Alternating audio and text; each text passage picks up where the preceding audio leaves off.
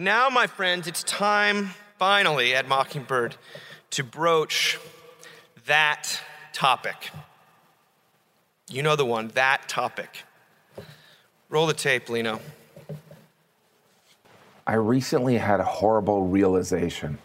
I only have two types of conversations with people these days. Doesn't matter if I'm talking to my wife, our UPS guy, Keith, hey Keith, or any of the innumerable strangers I sit next to on airplanes. I talk about that topic. You know the topic I'm talking about. You don't? Well, it's not the other topic. As a man, I don't feel comfortable talking about the other topic. As a guy, I feel like I should have a listening and learning role on the other topic. I'm talking about that topic, which kind of has to do with the other topic. If you're still not following me, just think about what you mostly read about on the internet, talk to your friends about, and what the news is usually all about. Yes, that topic. It's actually probably why you're watching CBS Sunday Morning. Sure, Sunday Morning's been a great show for almost 40 years, but I'm guessing some of you are watching so you can take a break from thinking about that topic. I'm sure half the audience at my stand-up shows comes to see me because I don't talk about that topic. I've seen comedian friends talk about that topic at shows and witnessed audience members with pro and against views towards that topic begin to stare at the ceiling. It's confusing and exhausting talking about that topic, right? Heck, it's confusing and exhausting trying to not talk about that topic. Am I being complicit if I don't talk about that topic? Is talking about that topic helping or just normalizing that topic? Anyway, we can talk about this later on. Thank you, Jim. Thank you, Jim, for broaching that topic, which I will discuss now a little bit longer at length, but not in any further detail. I'm going to give you two clues as to the nature of the divisions that I see right now based on what we've been doing on the website this year and what we've been writing about. And then I'll sort of look at where Christ comes into it. And the first clue is that I believe we have lost our sense of smell. I'm not trying to be funny. We are inundated with images nonstop in our culture and overwhelmed by the endless noise, the chatter of talking heads, the voices in our own heads, those that we see on television and on podcasts and online, and certainly we contribute our own noise. But we've lost our sense of smell. And what do I mean by that? You know, you arrive in New York City, and one of the first things you notice is the smell, right? You notice that clearly the marijuana laws have changed since you lived here. You notice that people's urination habits are not all that they could be and should be. You notice that sometimes after a Saturday morning, that Friday night, the smells of it are still around, and heaven forbid you step in one of the puddles. Thank you, Mayor de Blasio. But you notice, I mean, on the way here, you don't just have to be in New York. On the way here, we stopped at a gas station in central Pennsylvania. You could smell the farm. You know, you could smell it. And yet, our sense of smell today is, I think, woefully underdeveloped, and it's because it has everything to do with the way that we mediate our lives through technology and through screens. The screens that that some of you are staring at right now, Dad,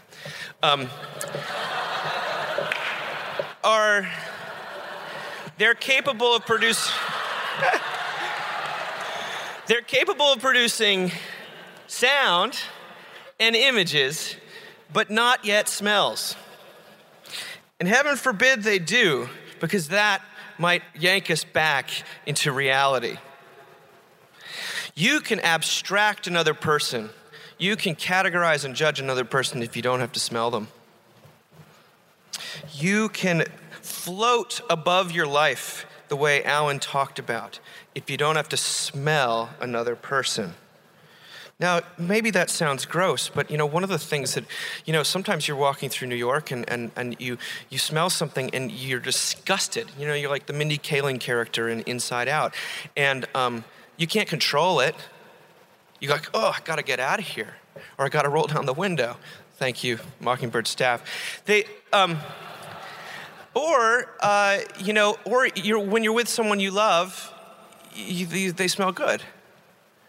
What is we all are mothers when we're babies. That smell. It's like a Lynyrd Skynyrd song. It is a Lynyrd Skynyrd song, actually. It's so funny, when I search my iTunes library, and usually when I'm trying to take the temperature of some cultural observation I'm hoping to make, I try to see how often something is used as a verb or even located. Eyes and ears and see and saw and heard, tens of thousands of songs. I smell, it's basically That Smell by Lynyrd Skynyrd, and I think that's it.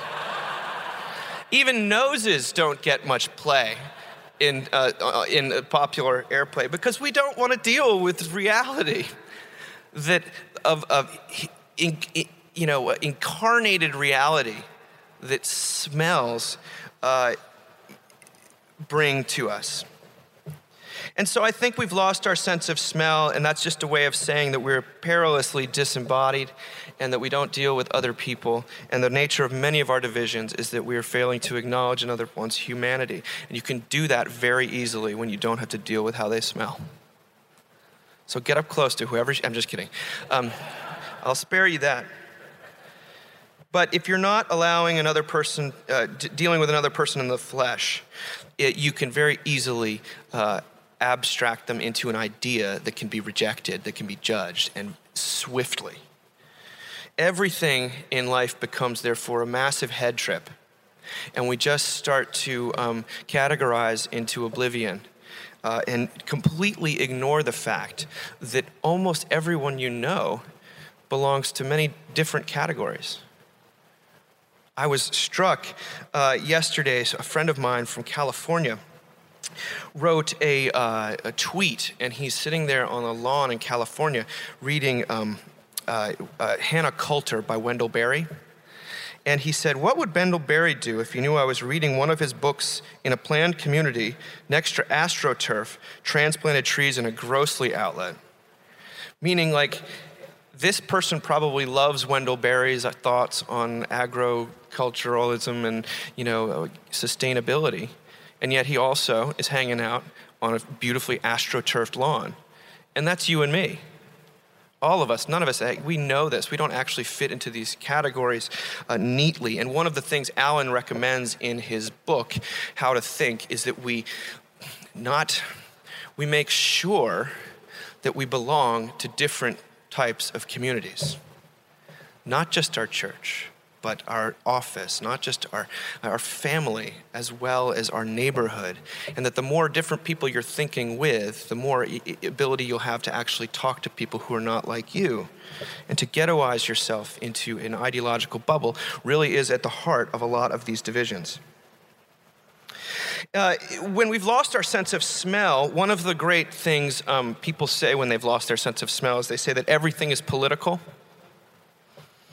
And yes, there's a sense in which that's true. Just like everything's cultural, and I believe everything is religious.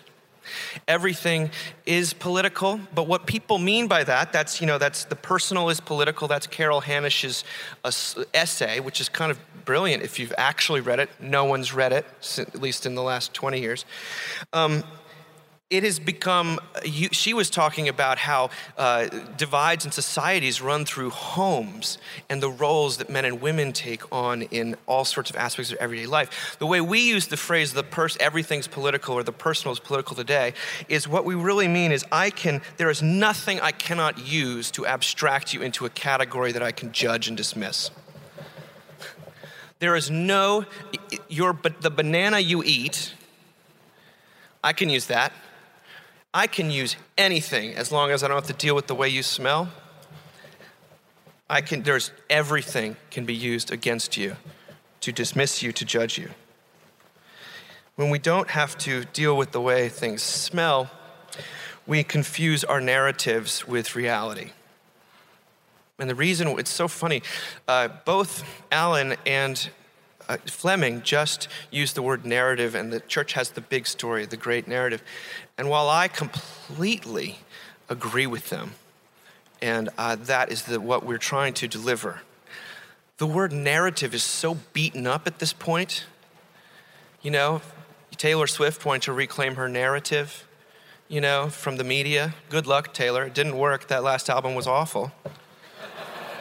Do 1989 again.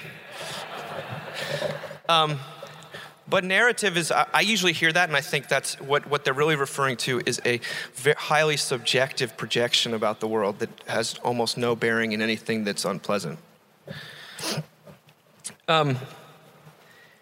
Alan says in his book, How to Think, if I don't have to deal with a human being as a neighbor, if I can keep them as an other, even if they are my physical neighbor, then I'll never probably realize that even though they have the red sign in their yard and I have a blue sign, I never have to deal with the fact that we both like the same restaurant.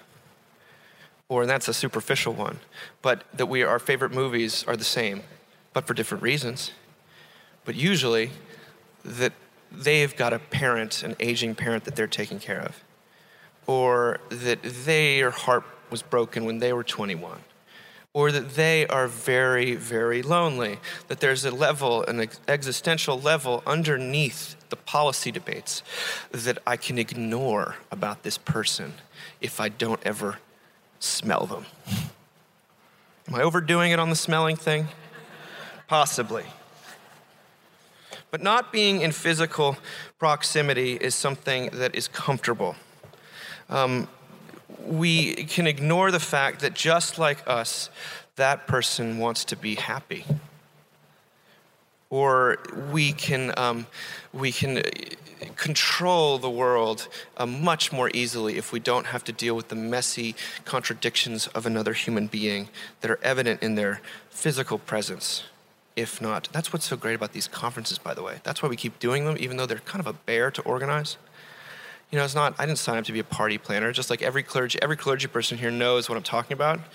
Like, you know, I went to seminary, I studied all this stuff, and now I'm basically just looking at RSVP lists all day. I'm throwing parties I don't really want to go to myself. But this tendency to avoid smelling another person, to keep them at distance, is evidence of original sin. It is impatience with with human complication, and in fact, even with divine presence in the world.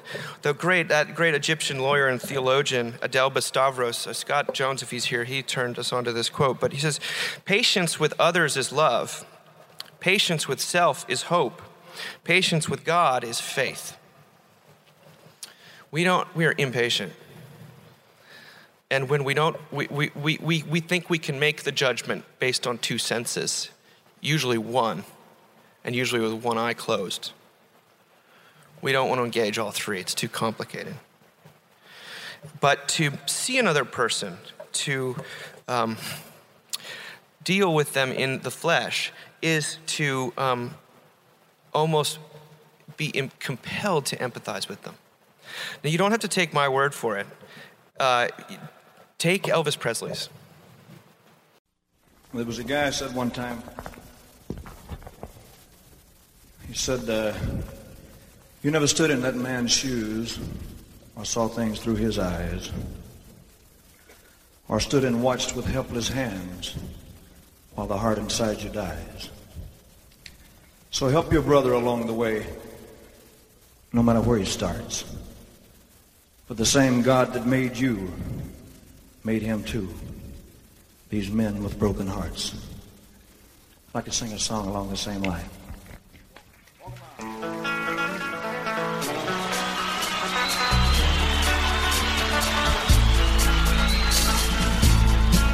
If I could be you, if you could be me, for just 1 hour, if we could find a way to get inside each other's mind, oh, if you could see you through my eyes instead of your ego, I believe you'd be surprised to see that you've been blind. Oh, Walk a mile in my shoes. Walk a mile in my shoes. Yeah, before you abuse, criticize, and accuse, just walk a mile in my shoes. Now there are people on reservations and out in the ghetto, and brother, there, for the grace of God, oh, you and I. But if I only had wings of a little angel, but you know I'd fly to the top of the mountain, and then I'd cry, just walk a mile in my shoes. Walk a mile in my shoes. Yeah, before you abuse, criticize, and accuse, just walk a mile in my shoes. Just walk a mile in my shoes. Just walk a mile in my shoes. Yeah, before you abuse, criticize, and accuse, just walk a mile in my shoes.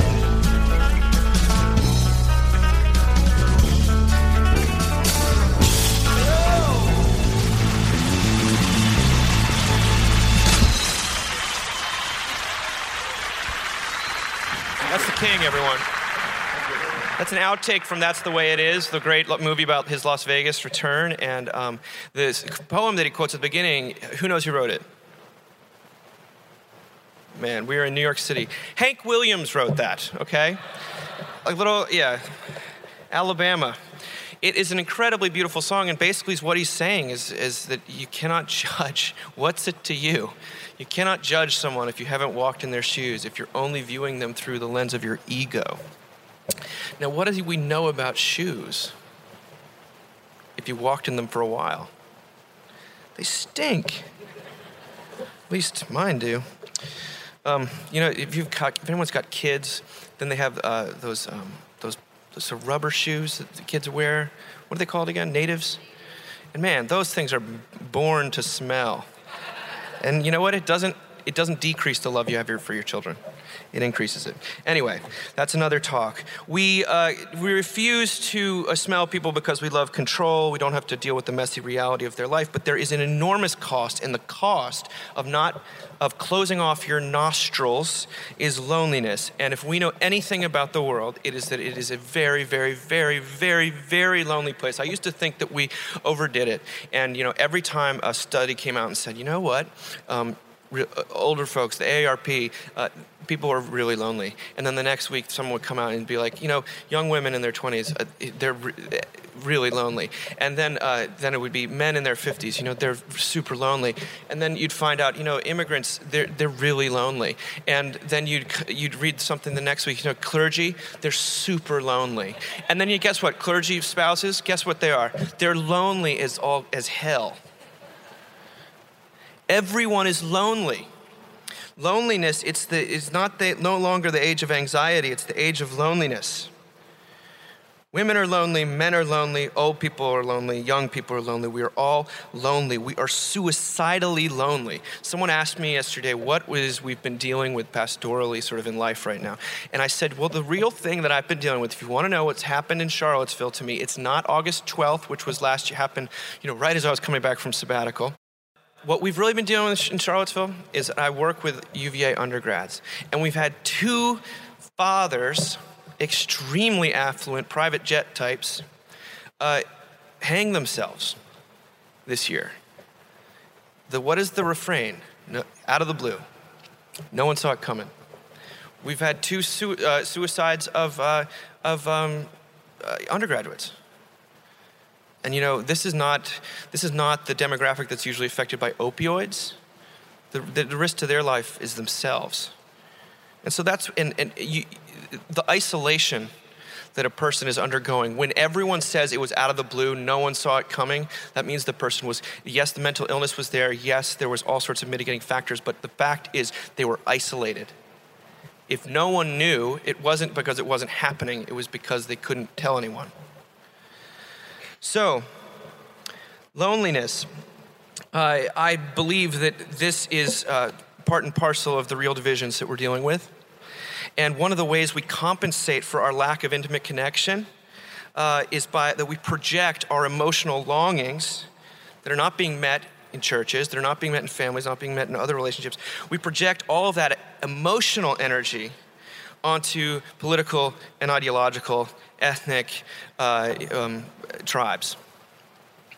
And so all of a sudden, these tribes that we're a part of, these greater categories that used to be important but not everything, they have been freighted with all of our emotional, spiritual weight and energy.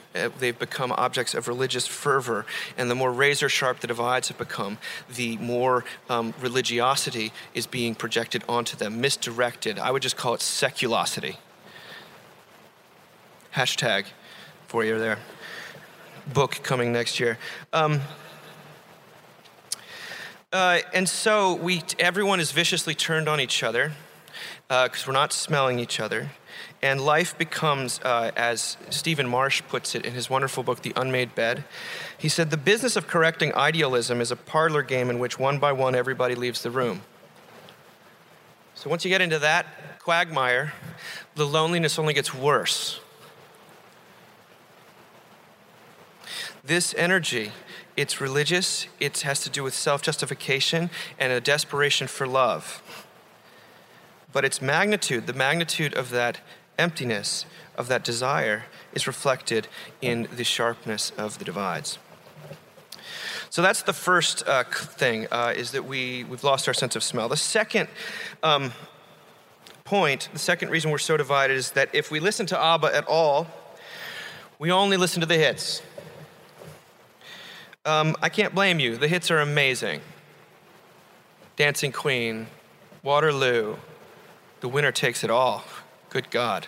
Whew. Agnetha. We hardly knew the SOS. These are, if you can get over sort of Fernando and Chiquitita, like the rest of it's really great. These are amazing songs, but we don't listen to the deep cuts. We don't listen to songs like Me and I.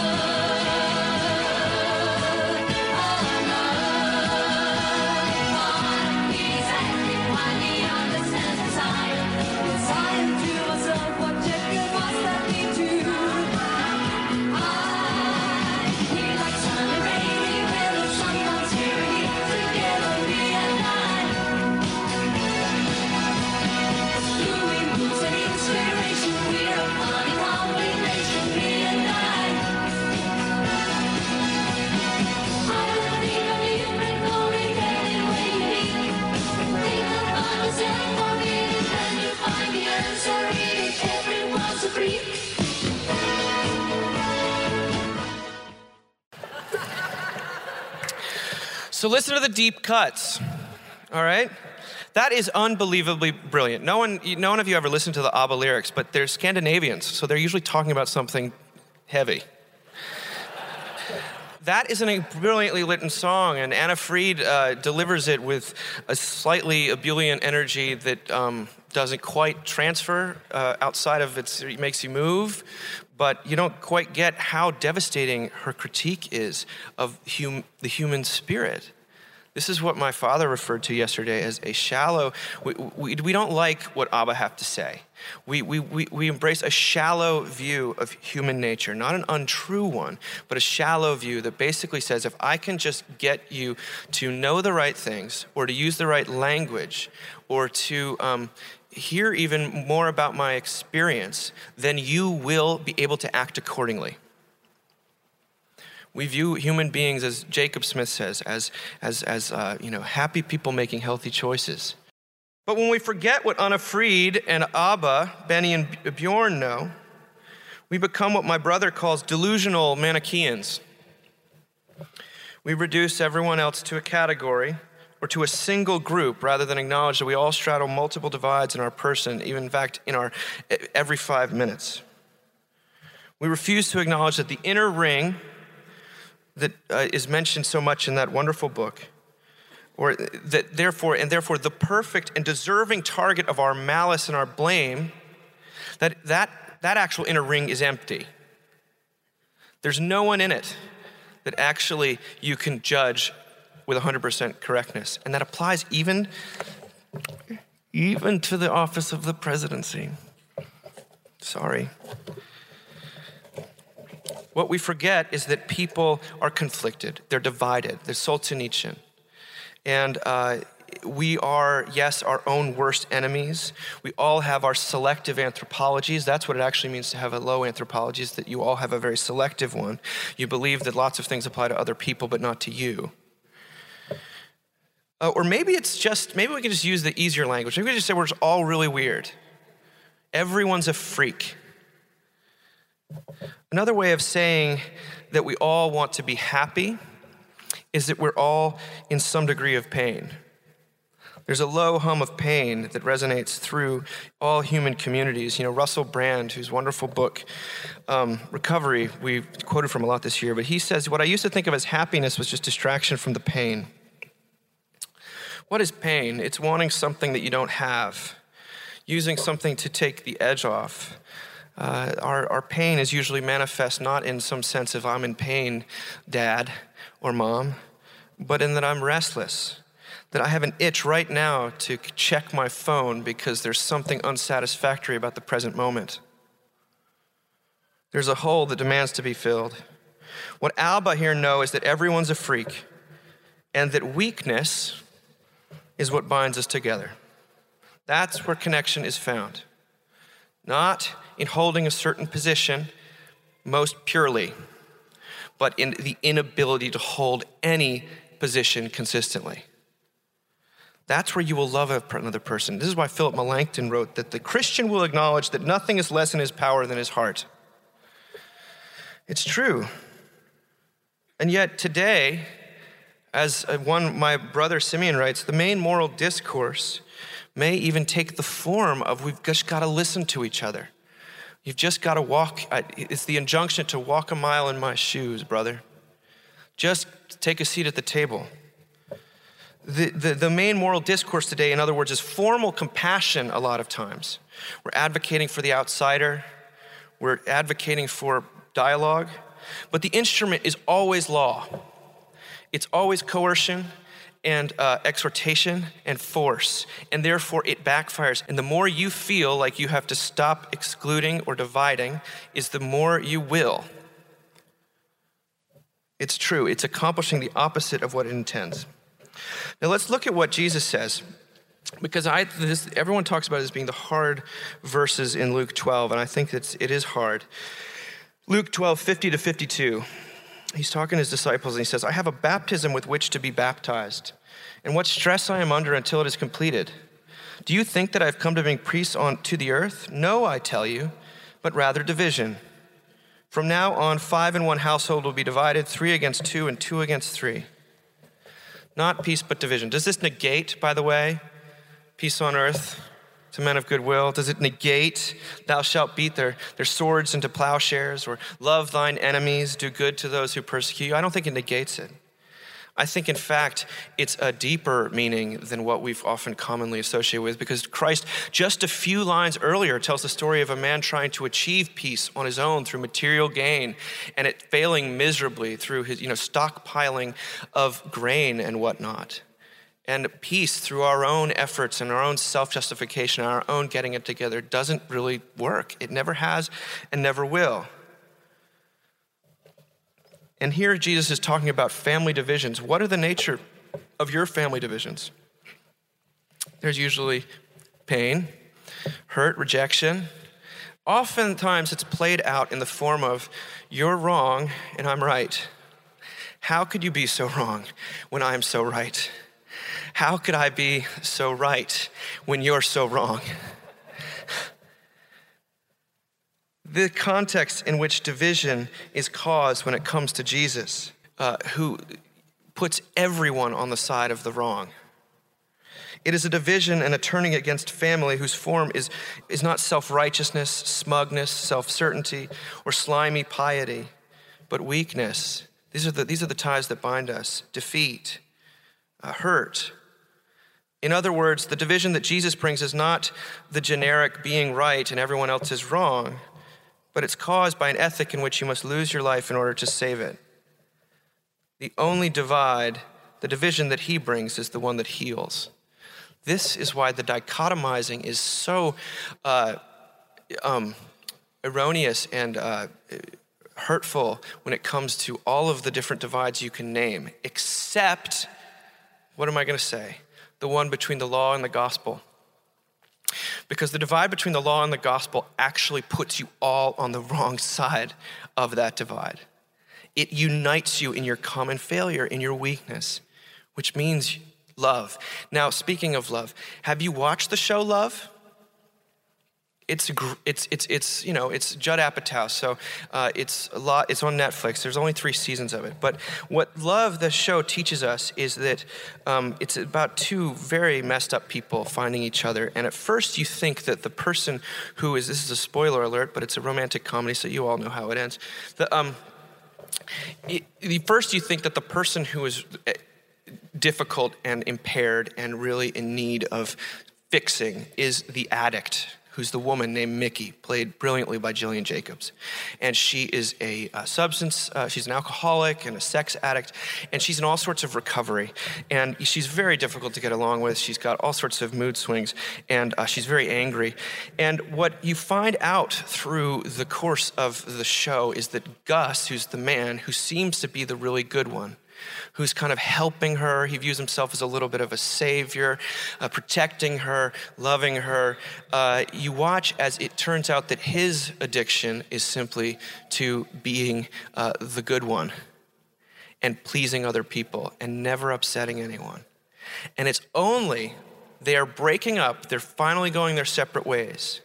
And this drives Gus to such a point of desperation that he says, he comes clean about everything, who he really is.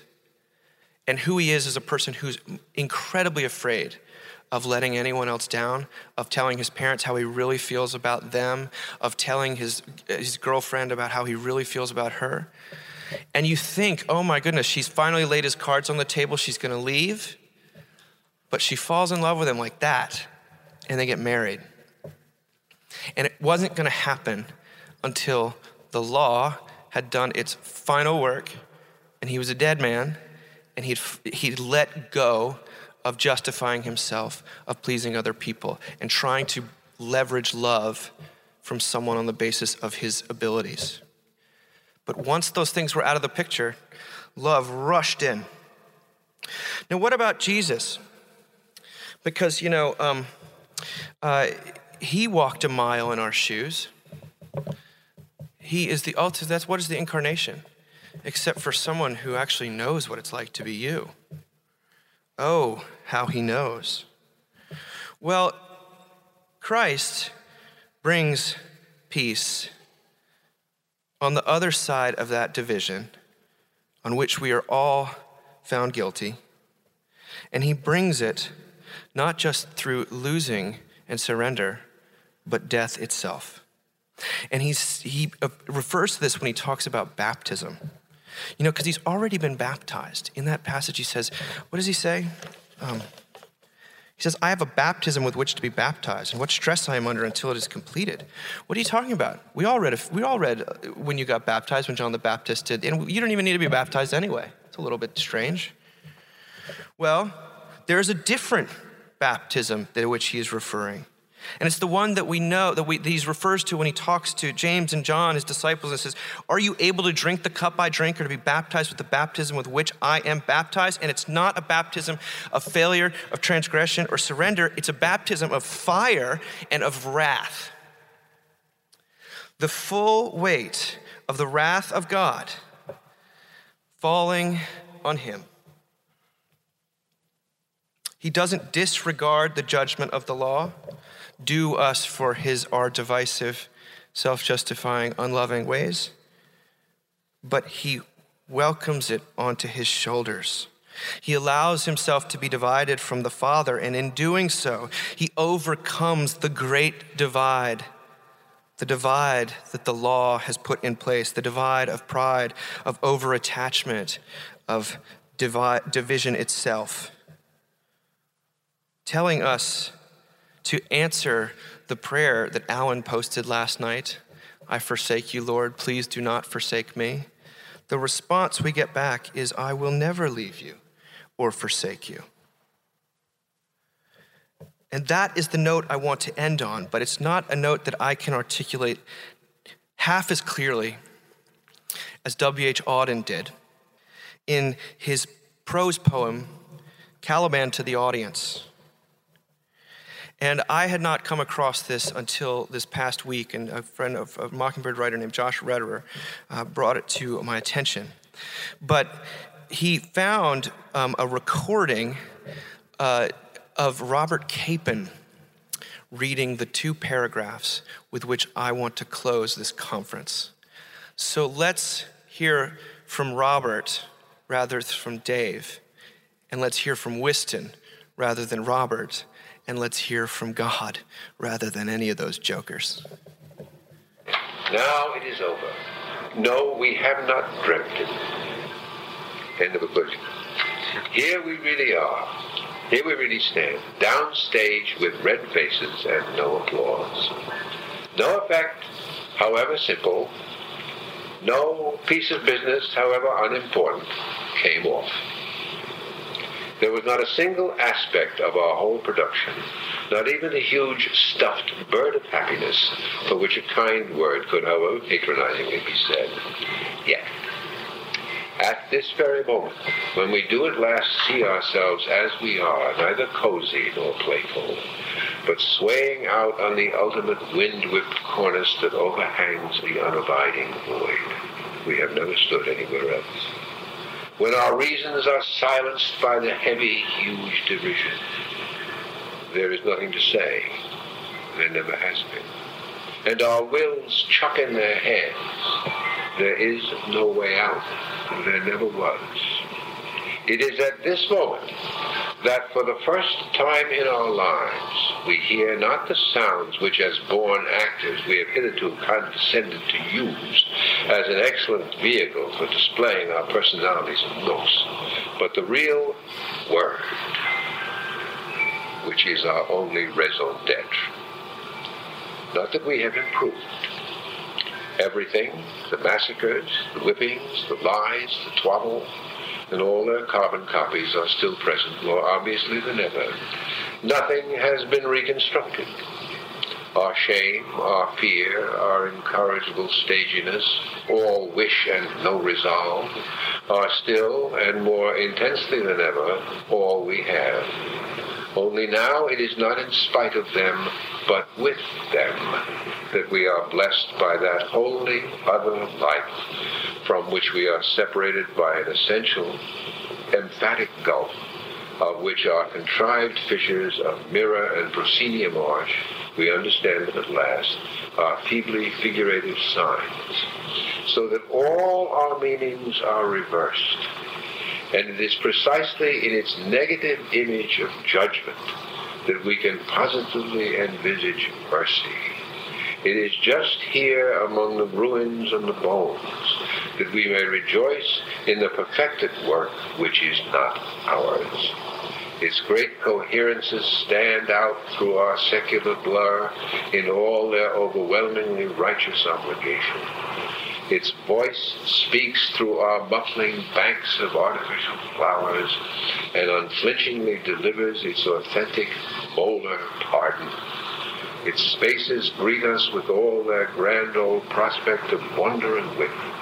The working charm is the full bloom of the unbothered state. The sounded note is the restored relation. Holy smokes. Isn't that something? It is. The sounded note is the restored relation. Praise God. Amen.